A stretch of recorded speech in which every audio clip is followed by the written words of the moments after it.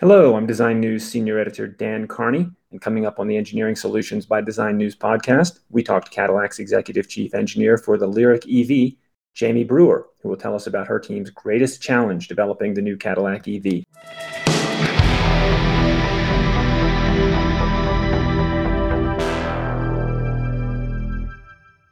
Today's guest is Jamie Brewer. Jamie has a BS in Mechanical Engineering from the University of Michigan and an MBA from Oakland University. Today, she oversees the development of the Cadillac Lyriq EV. Welcome, Jamie. What can you tell us about your team's greatest challenge developing the new Lyriq? The number one priority when we were developing the Lyriq was to make sure that we were developing the best Cadillac SUV we've ever done. Regardless of the propulsion system in it, it had to be the best Cadillac SUV ever. So it was extremely important that engineering and design worked very closely together because our design organization really has a pulse on what the market's looking for with a vehicle coming out in 2022 or 2023 from a creative design, aesthetics, and a user interface perspective. And that was really how they developed the show vehicle. The show vehicle was revealed a little over 2 years ago now, I believe, at this point. So the challenge then is, how do you take that show vehicle, which really represents what our internal experts say is the voice of the customer in this segment, and how do you turn that into a production vehicle? Do you remember the show car Chevy Volt and how different the production Volt was? Almost, you can probably make a list of 100 vehicles like that. Right, absolutely. The customers were hoping for one thing and got the other, and you were able to avoid that disappointment this time. And the reason that happens is because it's really hard.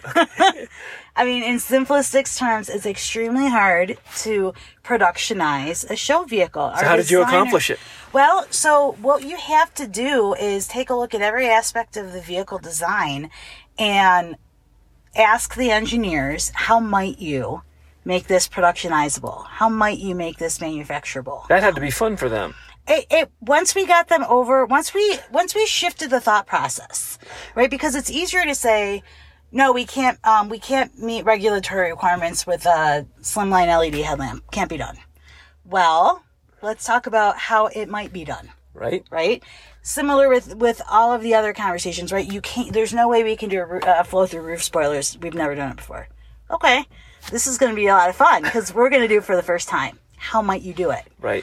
And so it was really taking our engineering team and flipping them from how we've always done it to how might we do it going forward. You have to meet FMVSS rules. You've got to meet NCAP.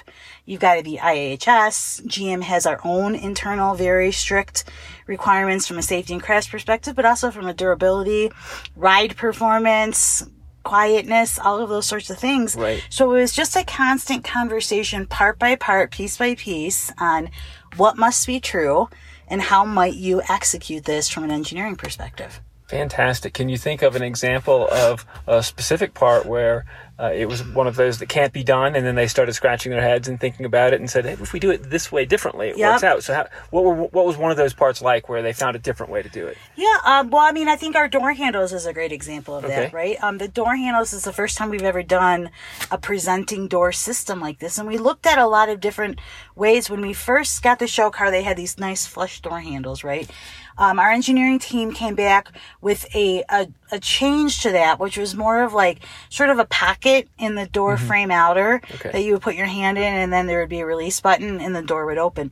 But you lost the look, that flat, perfectly flush look on the side of the car, which was such an important part of the show vehicle. So what we had to do was quickly work with our supply base. How do we create an actuator-based system with a pusher?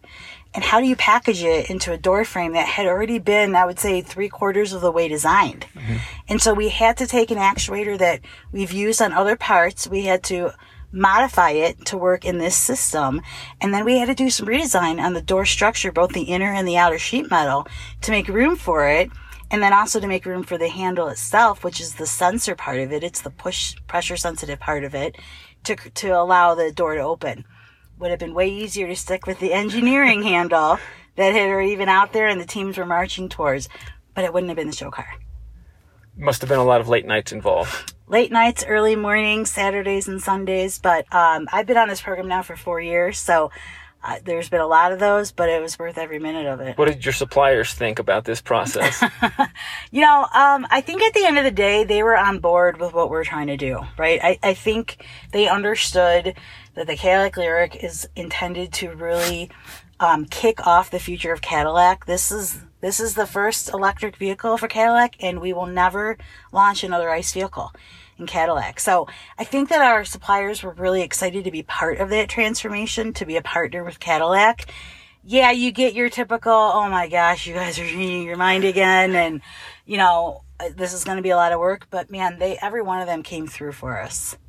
Fantastic. Well, I appreciate you taking the time to talk with us today. It was a pleasure. Thank you. All right. Thank you for listening to the Engineering Solutions by Design News podcast, where we explore the solutions engineers have devised for their very greatest challenges.